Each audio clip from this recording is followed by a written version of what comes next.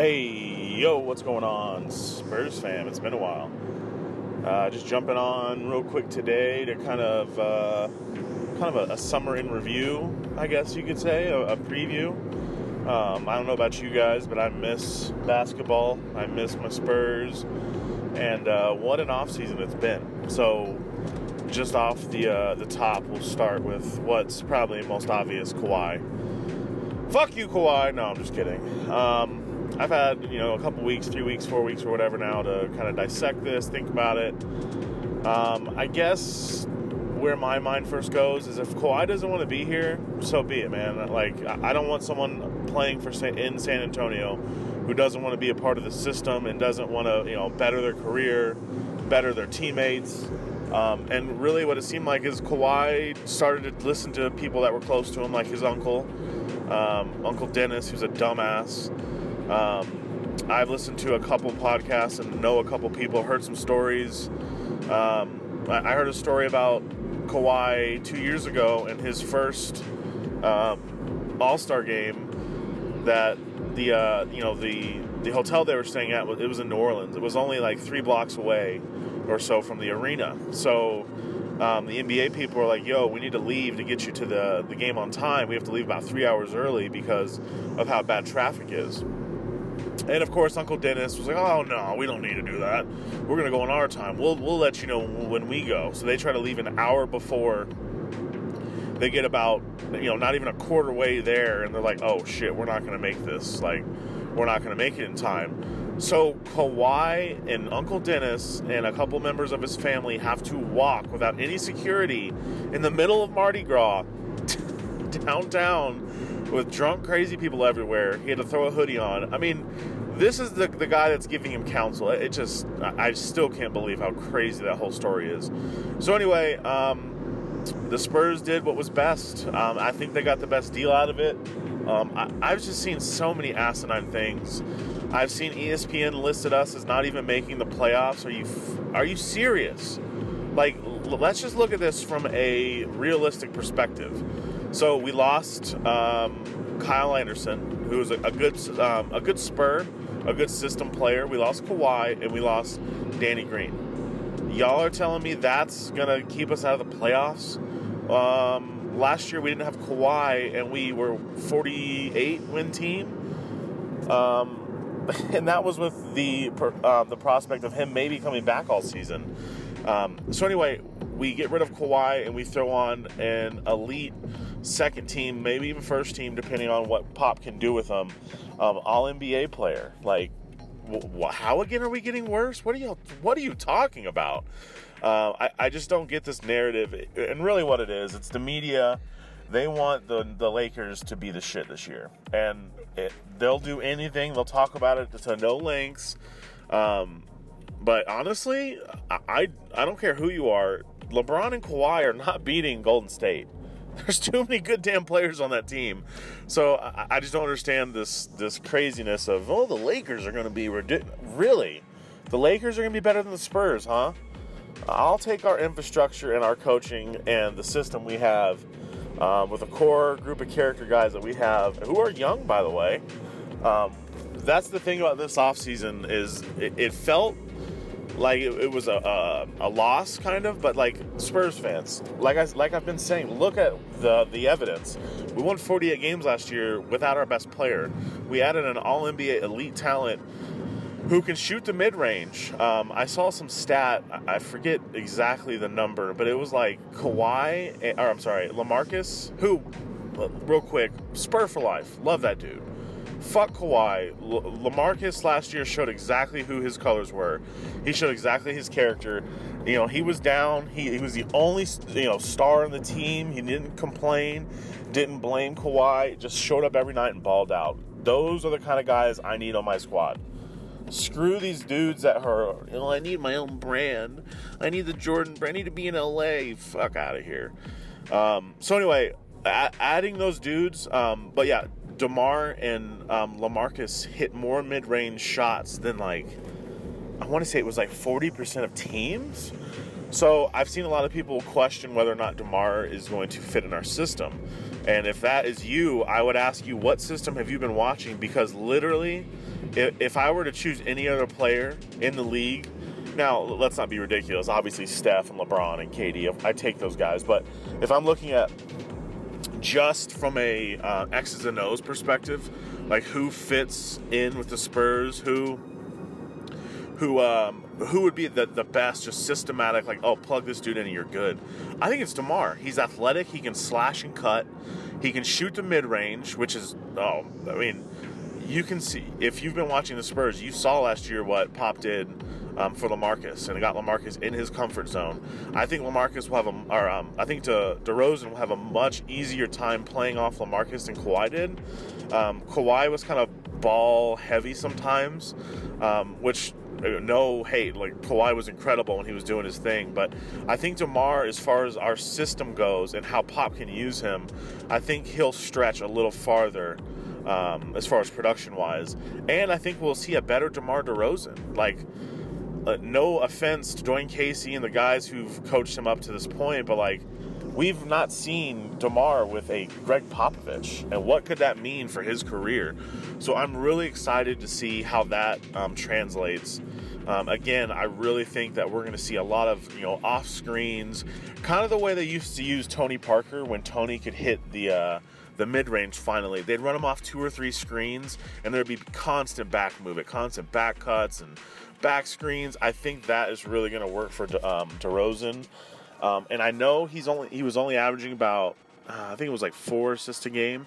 I think with Pop, depending on the way they use him, we could be looking at closer to 6 to 7 assists a game, and that would really be big for our team. So, like I said, we got DeMar DeRozan, an all-NBA elite talent coming to our team where we had none last year. So now we got 2 elite dudes. And then also another like kind of slept-on story is DeJounte Murray. Like the growth that he's going to have this year, I think is going to be phenomenal. He was already a good player. In his second season, he nabbed second-team All-NBA defense, which just doesn't happen. Like I can't even think of the last person.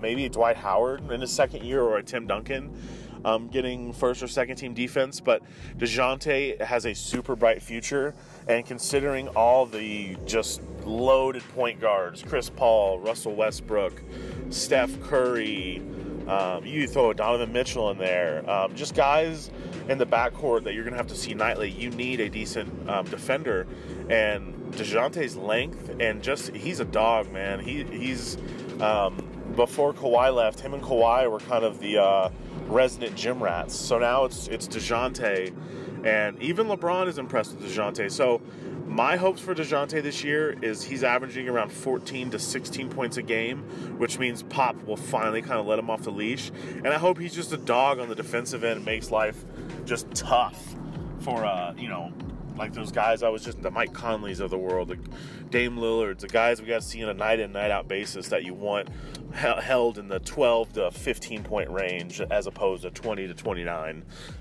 because the West is a jungle, man. It's bad out there.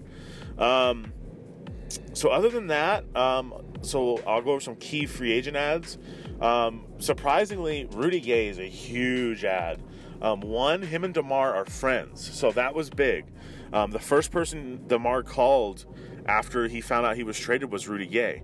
So, and they both went and hooped at the Drew League this summer together, got some run in. So, just like little things like that. Like DeMar is coming to a new team already, so you'd like to have someone that you can pair him with and be like, yo, here's your boy. You know what I mean? Like, it's nice to have a familiar face.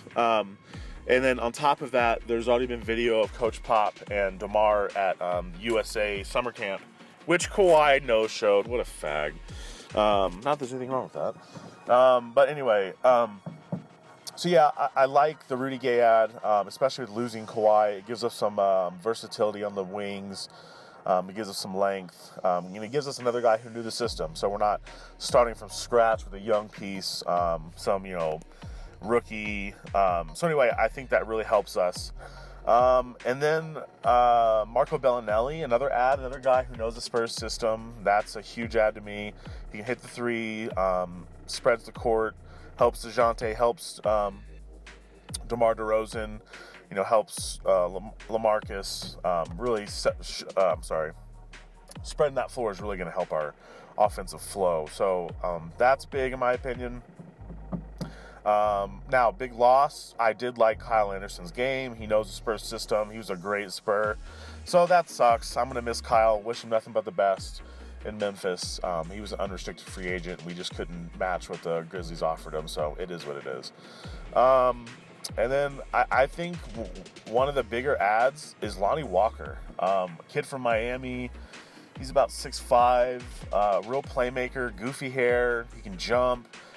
Just what we've really needed for that 2 spot for about 5 years. I love Manu and I love Danny Green, but Danny Green has no potential at creating his own shot. He's one of the worst at that, and it used to drive me crazy. So if you can bring a young Lonnie Walker off the bench, a guy who's ready to, turn heads and make people look at like, oh damn, that dude's he can play.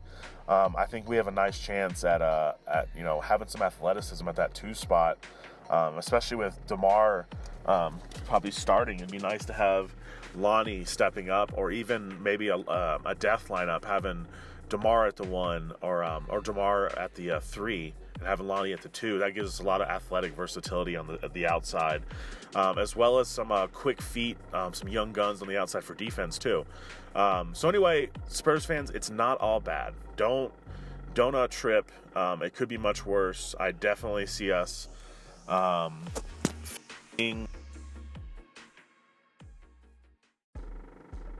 right, I got cut off there. Like I was saying, I think having those young guys and some versatility outside really gives us a shot at finishing in the top 4 of the West. I saw Bravada, or maybe it was Vegas, came out with their odds to win the title and just season wins. They have the Spurs at 42. You can hold me personally accountable. The Spurs will win 50 games this year. If you're a gambler guy, oh my God, that's easy money. Go put $100 down and you will thank me come, mid-April, because we're not, unless something happens to LaMarcus and DeRozan, we're not finishing with 42 wins. We'll finish with 50 at least. So anyway, it's not all bad, Spurs fans. Don't let the Kawhi drama kind of hurt us. And then I kind of just skipped right over this. Tony Parker, he wrote an awesome thank you letter to San Antonio yesterday. If you've not read it yet, I highly recommend you go read it. Number 9 gave us so much in San Antonio. I was pissed when he left because I don't like seeing my stars hobbled out in the court late in their careers like Hakeem or Patrick Ewing in Seattle. So personally, I wish he would have stayed and just retired at number 9 Spur, but he'll be back for a 3-day contract here in a year. So I'm not too worried about it. But anyway, that's kind of a quick look at the season. I know that the schedule will come out here in a couple weeks, within a month. So that's probably the next time I'll hop on. Maybe there'll be some new new news. But other than that, I think I give with the draft, with adding DeRozan, I give us a B+ this offseason, especially with the Kawhi drama and how it could have been much worse. Could have been worse. But anyway, hey, y'all, until next time, keep watching, or keep following my Spurs fam page. I will, once the season starts this year, I'm trying to do a podcast a week, or maybe every 2 weeks, depending on how busy I am. But yeah, hey, I appreciate y'all following, like, share, all that good stuff. Until next time, I'm out of here, y'all. Later.